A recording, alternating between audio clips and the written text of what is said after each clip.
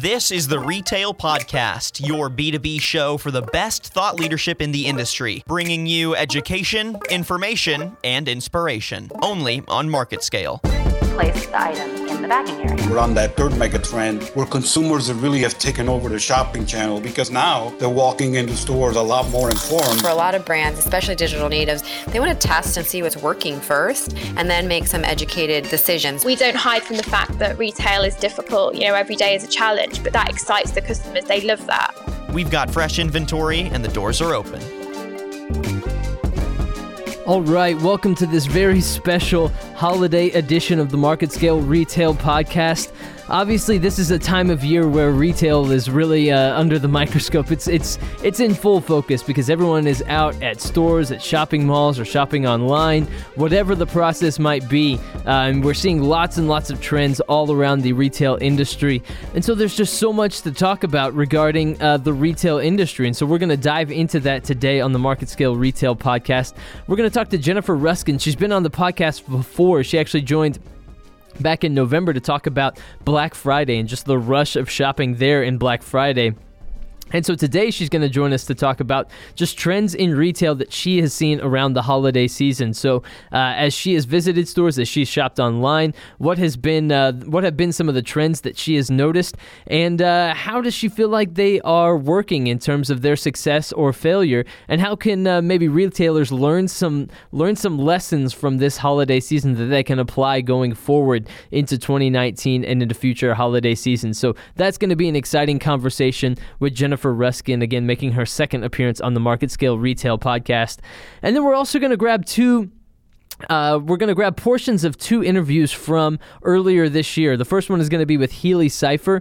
He's the CEO of Zavelo, and he's going to talk about kiosks and how they're changing the retail experience. And it's going to be really, really interesting just to look at it through the lens of the holiday season. So as you go through shopping malls, as you go into retail locations, how are kiosks changing that experience for the shopper, for the customer, and how can retailers continue to innovate in that way and in that space? He's really, really knowledgeable in this field, and I think it's going to be a fascinating conversation.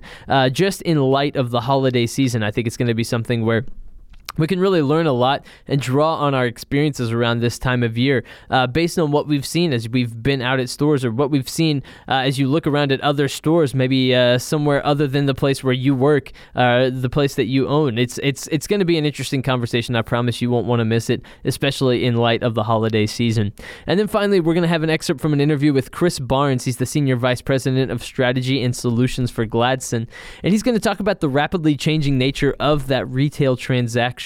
The subtle slang that retailers use, that literal danger of too many choices, and that delicate dance that a company has to do when utilizing quote-unquote big data. So we're going to hear a little bit more about that from Chris Barnes as well. Again, that's an excerpt from a previous interview that he has done with Market Scale on the Retail Podcast. But around this time of year, where so many transactions are taking place and retail is really under that microscope. It's just that time of year where you want to take a look more in depth at maybe some things that we've talked about in the past that really, really come into view when we get to the holiday season. So that is what's coming up on the show today. I'm really excited about it. I hope you've got all your Christmas shopping done, but if not, you've still got a little bit more time. It's Christmas Eve after all. Get out there, brave the crowds, brave the traffic, or maybe the cold weather. Get out there and get it all done. Or, there's always the online option as well, so don't ignore that. But coming up next is my interview with Jennifer Ruskin. We're going to talk about holiday retail trends coming up next on the Market Scale Retail Podcast.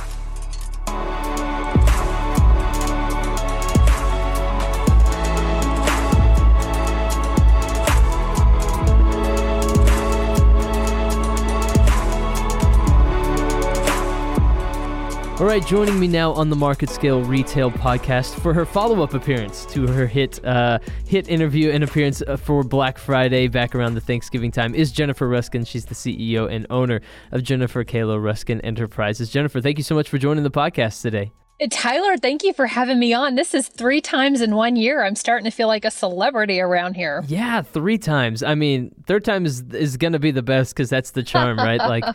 But we love having you on the podcast because you always have just such great insight into the retail industry as a whole, just your expert opinion and that sort of thing. So we certainly appreciate you carving out time for the retail podcast here at Market Scale. So as you've observed this holiday season, Jennifer, what are some of the trends that you've seen just leading up to this time of year? I mean, it's a busy time. Everyone is out shopping either online or in a mall or in a location and that sort of thing. So, what are some of the trends that you've noticed, in those arenas? Well, I think the biggest trend this year is that we all have more money. Praise God. How exciting is that? So according to WalletHub.com, 35% of Americans plan to spend more than $500 on Christmas gifts this year. And Tyler, I don't know about you, but that is definitely on trend for me and my household.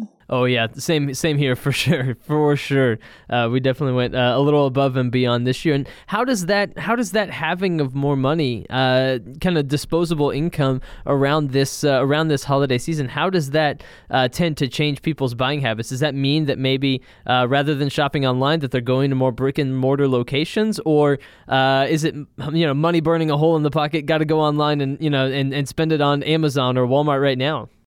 No, that's a great point. We're actually seeing a really big move into online, but, brick and mortar is still going strong. What's interesting is 6 in 10 people say that they're better off financially this year than last year. So, of course, it means more money in your pocket. I do have a list for you of the 2018 most wanted holiday gifts. Interested in hearing about that? Very much. Thankfully, we still have a couple more days, or we're down to the last minute right before Christmas, but we can still run out. Here is what's on people's gift-giving guide. Electronics is always number 1. You can't go wrong with electronics. Sure. Gift cards is number 2. Then that's followed by clothes, books or ebooks, furniture and appliances, jewelry, and toys. So I do kind of want to be a little negative for a second. What about unwanted gifts? So, not to put any bah humbug on the Christmas shopping spirit, but there was a new study by Finder.com that shows $13 billion with a B will be spent on unwanted gifts this year. Oh. So here's some things to avoid. Don't buy clothes and accessories. 34% of those go back. Household items are second at 18%, and then cosmetic and perfume make a list with, 14% is a no-no. What's really interesting, though, Tyler, about this is that 29% of people keep the gifts that they don't want. I found that pretty interesting. Wow. Maybe we're regifting. Maybe we just feel bad and we throw it in the closet or in a storage facility. I don't know. But 22% of people will go exchange them. So I thought that was kind of interesting. That is a really interesting point. And I wonder, I have always been a fan of, I want gifts to feel as personal as possible, right? So I understand people love to get gift cards and people love to give gift cards. But personally, I like to be able to hand them something that I say, I saw this and I thought of you specifically, so I picked this out. But those stats and kind of what you were talking about how many people get unwanted gifts and how much money is spent on unwanted gifts and gifts that people are going to exchange in the end or something along those lines, it makes me think that maybe gift cards are a safer option around the holiday season just because you then allow people to go out and get what they actually want. Well, or maybe, Tyler, you do a combination of that, right? Where you give a gift card, but then you do something homemade. So bath bombs right now, super hot. Everyone loves them. So easy to make. It's literally like citric acid, some essential oils, and then you mix it all up and you kind of form it into a ball or something. I made a few of them at the house. I can't say they're pretty, but they do work. So maybe in conjunction with your gift card, you do something fun like that, where it's, laundry detergent, homemade with some really nice fun food coloring and some nice essential oils. Or you do a bath bomb, or you bring some cookies or something to give with the gift card. I like that. I really like that idea. And the bath bomb is actually a great idea. If we were compiling a list of Jennifer's favorite things, like Oprah used to do, bath bombs would be on it. Do you have anything else just off the top of your head that you've seen that you think, this is on my favorite things list here in the Christmas 2018 season? I just actually opened up our Christmas presents last night because we're traveling for Christmas and I didn't want to have to schlep them all to the grandparents' house. And one thing that I wanted was this necklace. There's this gal that I follow named Jenna Kutcher, and it says, I am enough, and it's gold plated. I'm wearing it right now. And it reminds me every single day that I'm enough, and what I'm doing is enough. And as a business leader, it's enough. Just breathe. So that was really high on my list. Second was, again, me being in that $500 or higher bracket of spending. I decided this year that I didn't need more gifts, and my kids sure as heck didn't need more gifts. And they're getting to a nice age where we could start to do some experiences. My oldest is 10, and he kept saying, Mom, I just really want to travel. Can we go travel somewhere? So this year I bought tickets for the four of us, my husband, I, and my two kids, to go to New York. So that was their big thing last night. They opened up brand new suitcases and then tickets to go to New York and to see the Statue of Liberty. So that's what we did this Christmas. I love that. I love that trend of experiences, and I think that that's something that I've really learned in recent years is I have so much stuff. My wife and I recently bought a house and moved, and we moved so much stuff, and I thought, oh my gosh, so much of these things I haven't seen in the last 2 or 3 years since the last time we moved. Why not spend more money on experiences? And I wonder if that's not more of a trend that we're going to start seeing, people investing more in trips or in going out to nice restaurants or things along those lines, as opposed to the traditional, sweater or socks or, more stuff just to fill our drawers and our closets. Yeah, and a part of me wants to say it's very millennial and very Gen Z, but I'm also watching some of my older friends that are in their 50s and 60s, and they're doing the same thing. One of my friends is actually leaving for Mexico tomorrow with his wife. They chose to not celebrate Christmas with their families. So, of course, that's always a big thing that you kind of have to navigate these days, trying not to hurt your family's feelings. But yes, I definitely think that we're seeing this trend of more spending money on experiences versus stuff, although the numbers do tell us that we are spending money on more and more stuff every year. But Tyler, I'm with you. I'd much rather spend it on a big trip and some memories that I can make than just, more PS4 games from my kids.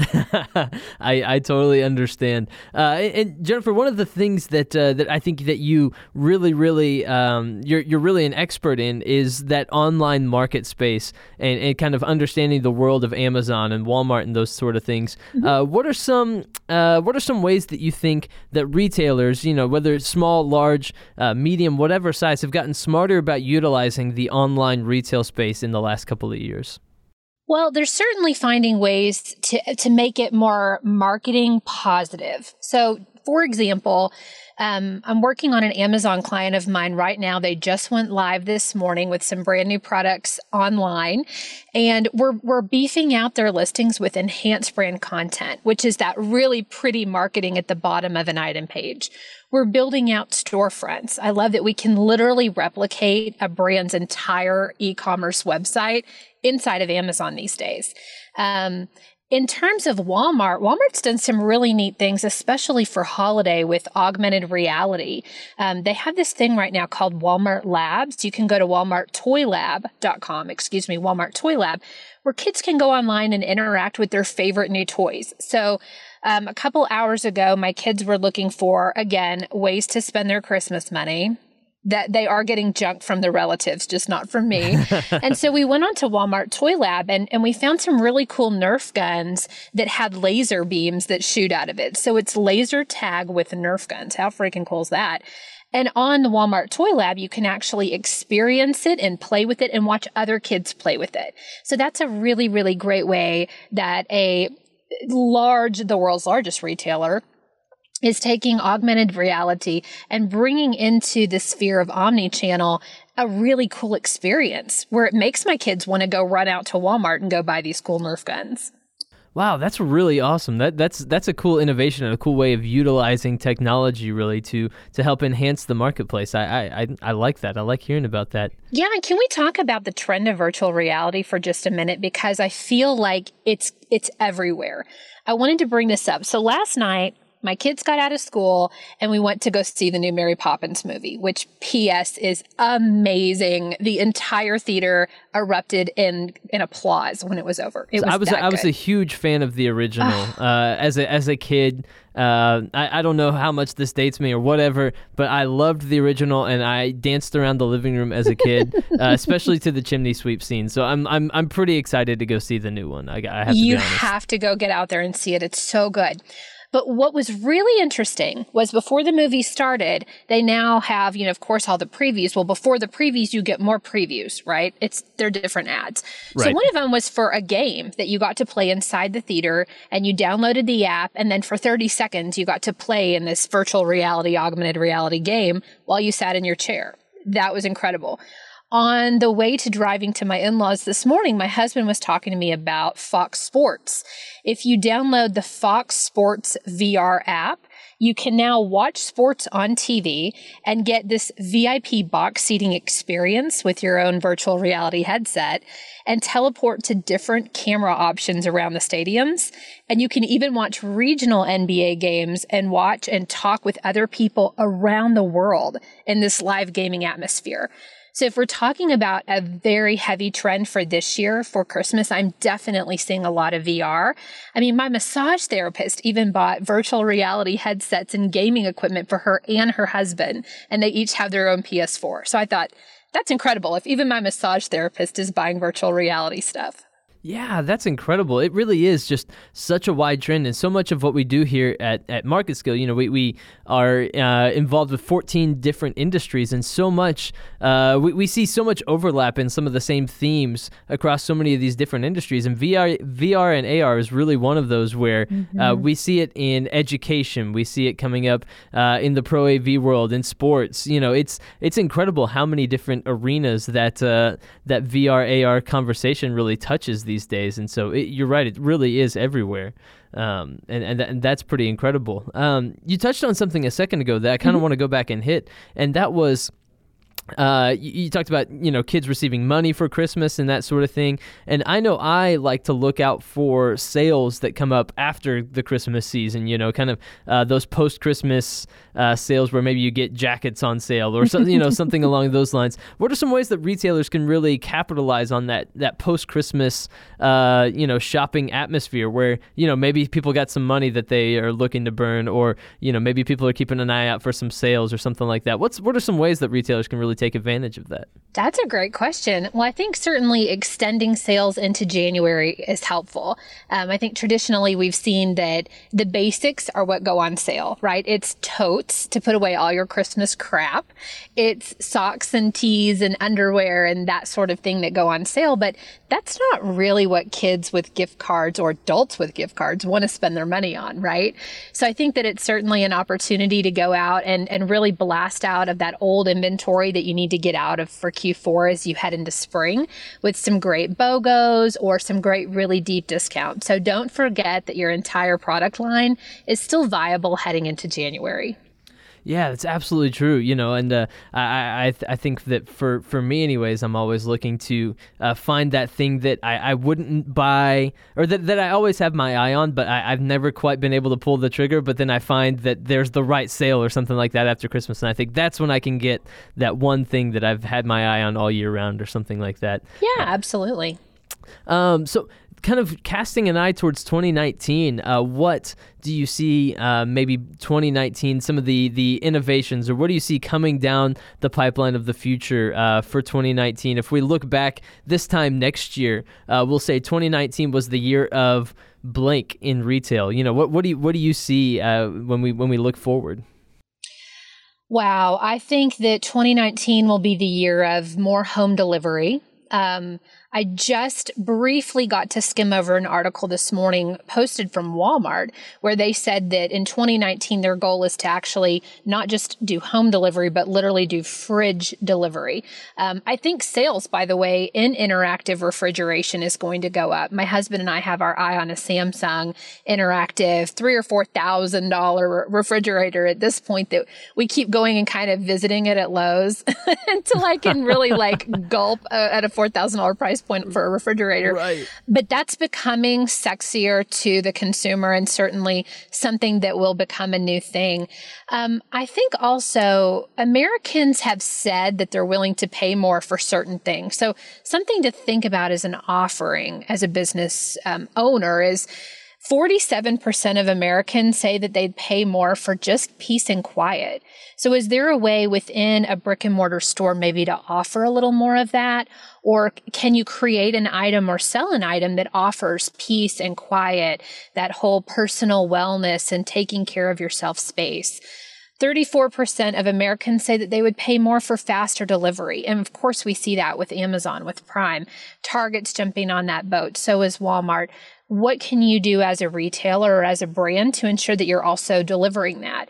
In a small way, a lot of my brands, if they're not doing Amazon Seller Central and providing Prime through that, they're doing Seller Fulfilled Prime. Maybe they're linking a Shopify account up through Amazon and using Amazon as the delivery method for their products these days. One of my clients actually hand bakes pies and cheesecakes, and he is literally doing Seller Fulfilled Prime.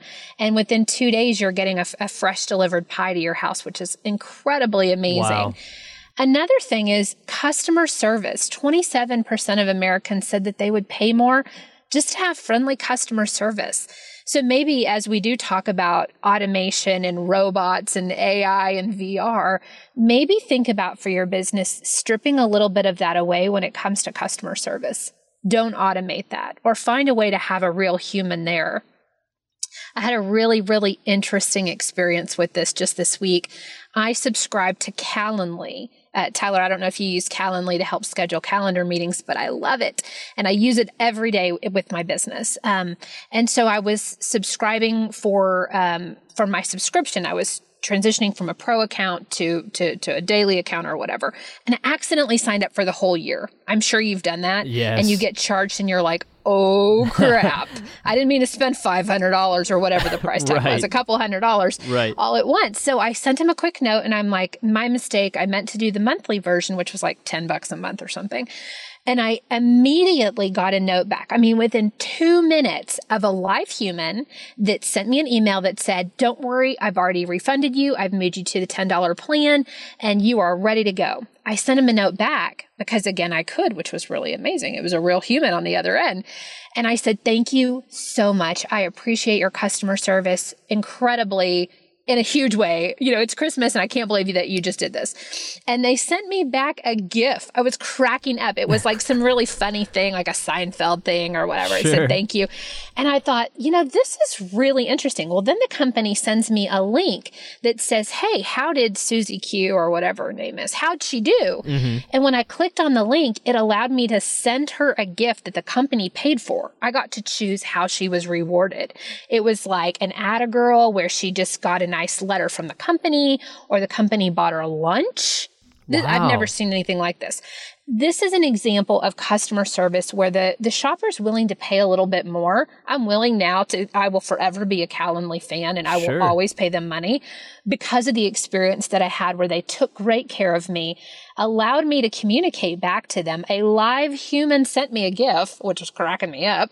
And then I was allowed to thank her with something and that the company paid for. So that's something to think of. And then the last thing that shoppers are willing to pay a little bit more for is gift wrapping. So make sure, especially on your online portals where you're selling, that you have gift wrapping turned on. If you are sending the product directly to the customer, maybe make sure that on your own website that's an offering that you can add on.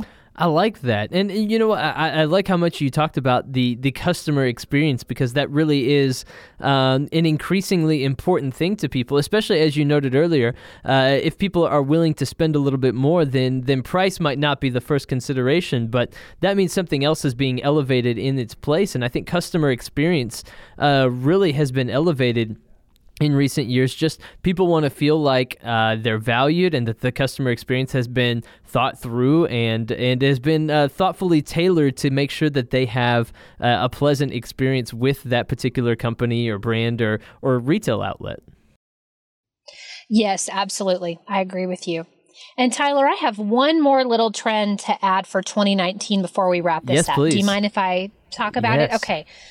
So I know that most of the listeners here are business owners, and we did talk about this a little bit on our Black Friday podcast, but I'd really like to reiterate it. 2019 is going to be another year where we see that everyday low pricing is not just for the holidays. In the previous podcast that we recorded for Market Scale, I talk about how every day is Black Friday now. And as a brand, that can really be terrifying because it means lower profit. And it means that you need to find ways to minimize your loss and to increase profits back up. So I'd like to go through a super quick little checklist, Tyler, if you're okay with that. Go ahead. Okay. So the first thing is it's always best practice to frequently go back to your factories and ask for lower pricing. Once you've done that, then ensure that you're using the latest technology in your products and then updating that yearly. I have an electronics supplier right now in Walmart where we've got over 3,000 doors that we are live in, which is incredibly exciting. And so I know for electronics in that world, it updates so frequently, the technology does. What I'm finding is, as long as we're updating the unit that we have inside of Walmart with our latest technology, I'm watching the pricing actually drop on new technology. So just something to think about. Make sure that you're updating your items with the latest technology every year if you can, and that can actually help lower pricing. And another thing is to cut costs on packaging and material. Again, back to my Walmart experience, I know that my buyers are personally challenging us to lower and continually reduce the size of our packaging and use cheaper and more sustainable materials. If you're in other retailers that might not be encouraging that, take a best practice from Walmart. That's something to think about every year. How can you continually reduce the sizing and the waste on your product? Another thought is sell direct and cut out the middleman. I did this when I was working for Nature's Path Organic Food. I represented that particular client into Walmart, and they were using a third party, a UNFI, KeHE type of distributor. And when we removed that distributor and sold direct to Walmart, we cut out like $5 per item. Wow. We were selling this cereal for like $7 for this gluten-free cereal. It was insane. Yeah. And the minute that we cut out that middleman, we were selling it for like $2.50. So that's another thought is as you look at it, vertically at everything that you're doing, what are some ways that you can cut out that middleman and make it closer to the end shopper? So as I say that, think about selling directly on your website. If you are not using Shopify or some other form of selling on your own website, you're losing out. You're also creating additional risk for yourself.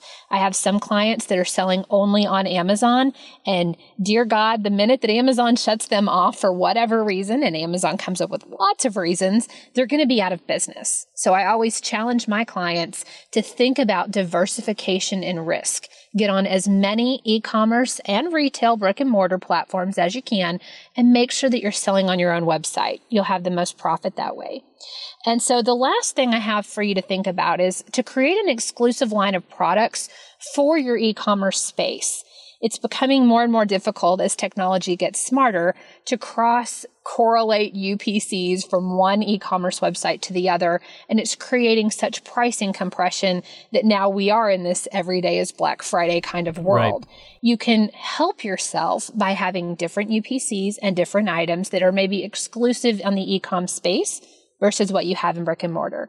So I teach all of these concepts in my online courses, the A Game and the Path to Walmart that I have on my website. I'm sure Tyler will link them in the show notes. Definitely. Hopefully those are some helpful tools to you. Yeah, so we'll link to your website in the show notes. So listener, if you're on the Market Scale page, there's a link to Jennifer's website down there, as well as her contributor page on the Market Scale website that has links to the other appearances that she's made on Market Scale podcasts. So if you're listening to this and thinking I would like to go back and listen to that Black Friday episode or any previous appearance that she's made on a Market Scale podcast, you can find it there as well. So lots and lots of information, and that's why she's made 3 appearances. You just heard it. Jennifer's the expert, so that's why she's been on the Market Scale Retail Podcast 3 times. Jennifer, thank you so much for joining us on the Retail Podcast once again. You're welcome. Thank you so much for having me.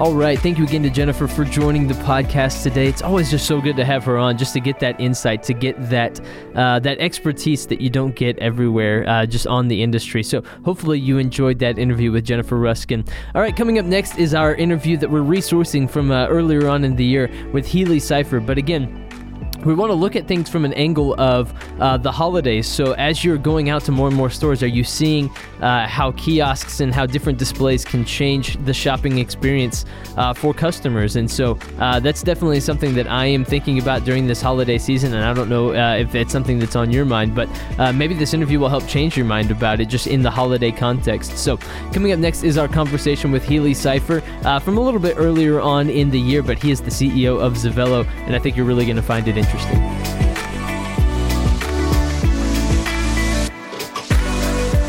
It's an easy thing to say, but I do believe we're going to see more change, Daniel, in the next 5 years than we've seen in the last 20. And being on the front lines, being lucky enough to have some incredible brands walking through our hallways on a weekly basis, the way you're thinking about things is fundamentally changing. The questions they're asking is just a very different view on the world. And I think, we're all seeing the same things. We're seeing the same meta trends in the industry. We're seeing consumer demands outpacing the ability of a lot of brick and mortar to keep up.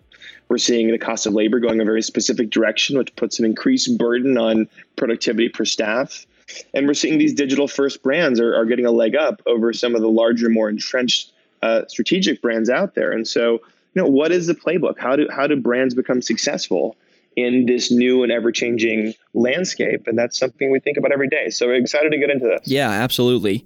So before we jump into the main topic, you kind of want to recap a little bit of who you are. So before you were the CEO of Xavelo, you were the CEO and founder of Oak Labs, which makes me think of Pokemon. Not sure if you were a Pokemon guy growing up, but just thinking of Professor Oak's Pokemon Lab. If that was you, I mean, hey. Mascot. Maybe able to do a quick background. Yeah, definitely. And, jump into your time as chief of staff at CTO at eBay. And then, also you were named by Goldman Sachs as one of the top 100 most intriguing entrepreneurs. So I just got to know, other than your amazing name, what makes you an intriguing entrepreneur? So intriguing. How would you say how would you say that you as an entrepreneur and a business owner and a thought leader really tries to, put their personal spin on everything? Well, thanks. I can't claim that I'm intriguing. And actually, if you ask my wife, I'm pretty sure she'd claim that I'm very unintriguing. But yeah, so quick background is I was approached. I was a TA at undergrad and a few years out of college working as a consultant in New York. And one of my students who I was a TA for called me up and said, I've started a startup in Palo Alto. I'd love for you to join and become my VP of business development. And I said, that sounds great, a guy named Jack. So I came out, joined the company. It was called Milo.com, a local product search engine. So, essentially, if you wanted to find a product, we told you the stores around you that had it on the shelf, what the price was and what the inventory count was. And believe it or not, within 7 months, we had successfully sold to eBay. $75 million acquisition. There's about 21 of us. And over the course of this whirlwind of due diligence, I got to know the technical staff at eBay pretty well. One of whom was a guy named Mark Hartjes, the CTO, another amazing guy, Dan Glasgow, who is the SVP of product management for the company. And so they asked me to become their chief of staff. I was kind of playing a dual role when I joined eBay. And what was interesting was this was at the time when eBay was this massive amalgam of e-com players. So it was eBay.com, it was PayPal, it was GSI, Magento, and it was a suite of e-commerce. And so what we were doing, and I was often kind of helping out with these big presentations for the whole company, was bringing in retailers and pitching them e-commerce solutions. And they'd all say the same thing, Daniel. They'd come in from all over the world to pitch them for hours and sometimes days at a time. And they'd say, hey, this is great. Now, what technology do you have for my physical stores? Which, by the way, are still 90+% of revenue. And we just didn't have live, which is, by the way, still the truth. I think brick and mortar commerce is still 91% of revenue. Right, which is so funny because that's just definitely not the narrative that loves to be pushed, that e-commerce is taking over and that brick and mortar, you really have to create that in-store experience to draw people to the store. But like you said, I mean, if it's still the majority, then people are still doing something right, or they're still finding ways to make brick and mortar beat out the convenience aspect of heading to Amazon or heading to the online site. Look, I'll take it even further. I think e-commerce is a sewer where brands are forced to sell their stuff. Wow. Bold statement. It is awful. It is absolutely awful. If you're a best in breed soft goods, fashion apparel retailer selling online, then you're only getting 35% returns. I mean, how are you supposed to manage a business when 1 out of 3 things are in the sky being sent back to the DC for refurb and for restock, and then you got to try to resell it? I mean, good luck. And it's got to be free shipping. It's just insane. Plus, first thing you see online is price. You don't fall in love with the items. There's a zillion ways that you can get into it. It's a brilliant play by some players, but I want to say that this was actually kind of the sentiment of some retailers as well. And so what we did is I convinced the executive team to let me start a new division of the company called the Retail Innovation Team. And it was all about bringing the best of online thinking into the physical world. And so what we started doing was, through these really interesting projects with companies like Nordstrom and Kate Spade and Rebecca Minkoff and Sony and Tom's and, you name it, Toys R Us, building out these experiences that were digitizing in-store fleets. And it was an array of experiences. It was, 24/7 window shop for Kate Spade Saturday. So the entire island of Manhattan was their first store. It was end caps for Toys R Us. There were gift guides for people walking into the store and figuring out, what they were going to buy for their kids. It was these, huge experiences like what we built in Rebecca Minkoff, where the entire store was full of mirrored surfaces that would come alive and show you a fashion show and the products that were within the fashion runway show, but now actually being sold in the store, or fitting rooms that would come alive. As we were building all these experiences, Daniel, what happened is we realized it was just really, really hard to build them. And this is why a lot of retail wasn't actually advancing. It was too complicated. And so we left to start a company called Oak Labs. And we started out with some kind of product aspirations to begin, but what we ended up ultimately focusing in on was becoming the first purpose-built operating system for in-store digital experiences, for basically kind of touch experiences. And, after 2.5 years, in the last year, 2017, we had really fun revenue growth. I think it was 347% or something insane. We ended up getting a handful of acquisition offers, one of which was this amazing company, Zyvelo, who has an equally powerful hardware platform, these beautiful public computing experiences that were in, big QSR brands, big retail locations, airports, entertainment, sports venues, you name it. And our vision is to create the first app store for public computing. So what this means is when you walk into stores of the future, the stores should just kind of come alive around you, not require that you have an app, not require necessarily that you're checking in or logging in, but instead becoming your version of the store. And so what we've done as a company is focused in on being that turnkey solution for a lot of the biggest brands out there. Happy to say it's been an incredible journey, and I've never seen an industry growing quite this fast or this much opportunity in my life.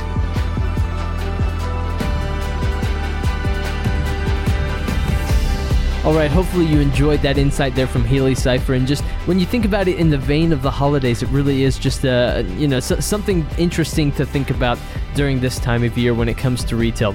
Okay, coming up next is our conversation with Chris Barnes. He's the Senior Vice President of Strategy and Solutions for Gladson. We're going to talk about the rapidly changing nature of the retail transaction. So again, another interesting thing to think about, just as retail is really in the focus and in the forefront of people's minds when it comes to the holiday season. So another thing just to think about as you think about interacting with customers, how that transaction has changed and what it is moving into. And so that's what this conversation with Chris Barnes is going to be about, coming up next on the Market Scale Retail Podcast.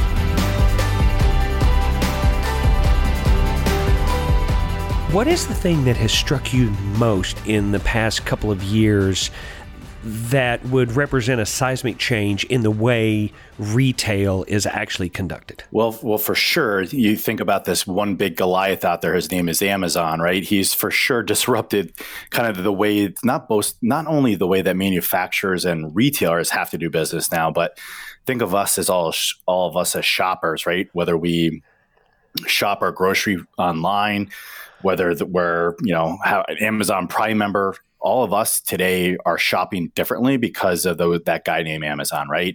And we want that product really quickly. We want that product to be exactly what we want it to be when it comes to us. And if that's not the case, then sometimes we return those items. So Amazon for sure has disrupted the way that we all do business today. One of the ways that I have always looked at retail and marketing is it's literally another language. Much like when your kids go to school, they're in junior high and high school, they start to take foreign languages, maybe take German or French or Spanish, and it's a second language.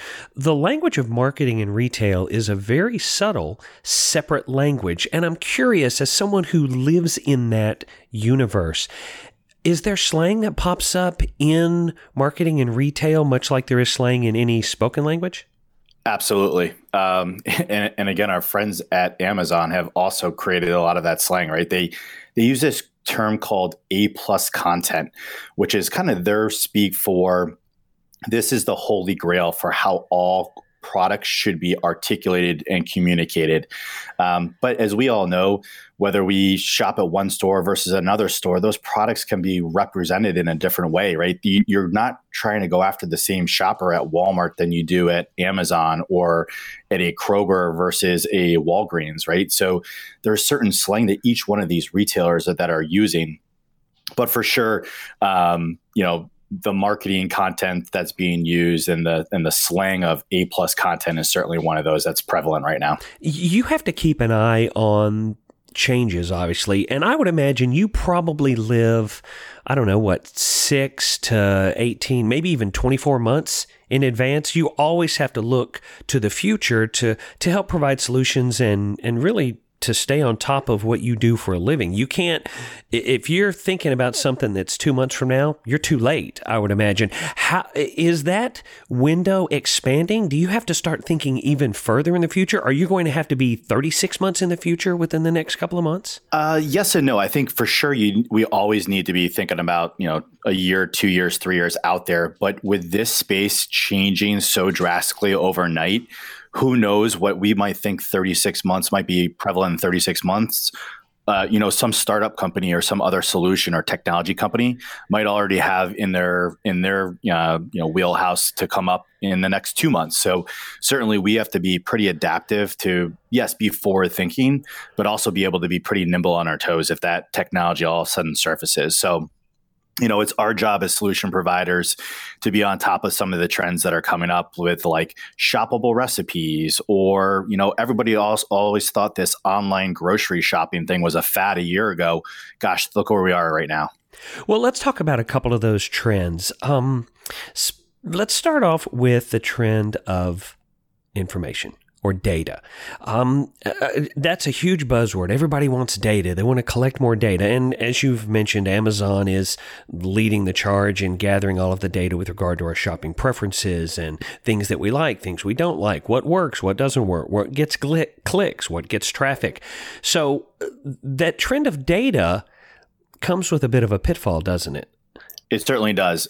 Big data isn't always the best. A ton of our different retailers always want the most amount of data they can get their hands on. The problem is some of them don't know what in the world what to do with it once they have all that. When it comes to product information, which is where we have a specialty, sometimes just having more data isn't always best. Think about a retailer's website. If you're a consumer and you're checking that out and there's nothing but text after text and bullets after bullets, are you really going to be engaged there? So there's got to be this happy balance and medium between quantity of data, but also quality of data, right? Is it the right information? And that's what we're also hearing in retrospect when it comes to all data. Big data is good, but really quality data is also pretty much 1B on the priority list.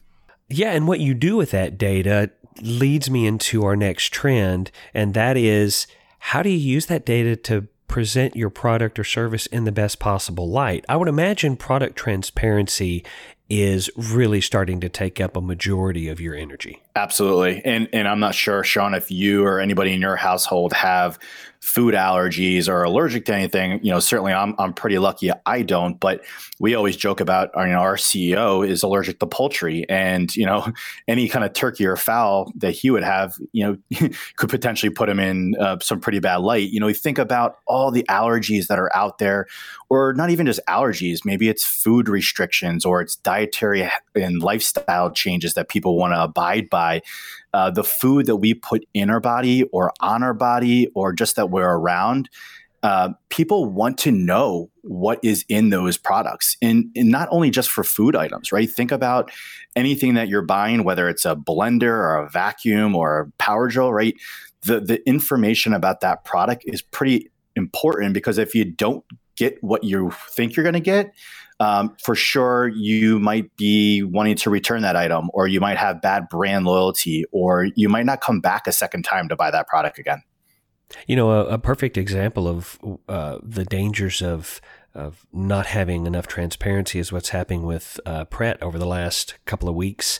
I wonder, is too much choice too much? I mean, I like having freedom to choose. I personally like having 7 different types of peanut butter to select from. I'm lucky enough to not have a peanut allergy. I like, maybe today I want this brand, or maybe I'll get Chunky this time.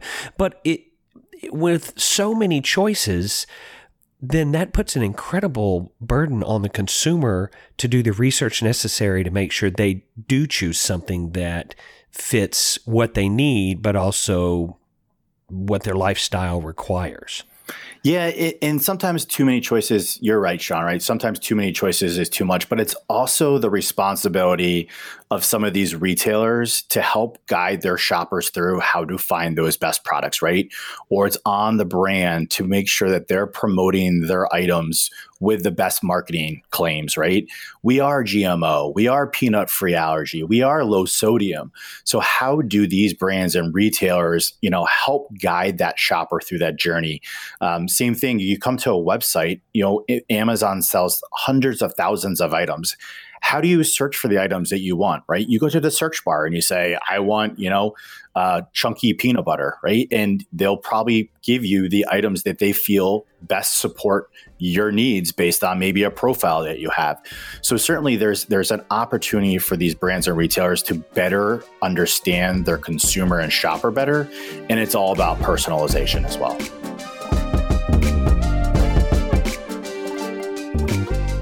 All right. Well, unfortunately, that's all we have time for on this week's episode of the Market Scale Retail Podcast. We do hope you have a happy holiday season, and we'll be back shortly with another episode of the Market Scale Retail Podcast. But until then, I've been your host, Tyler Kern, and we'll talk again soon.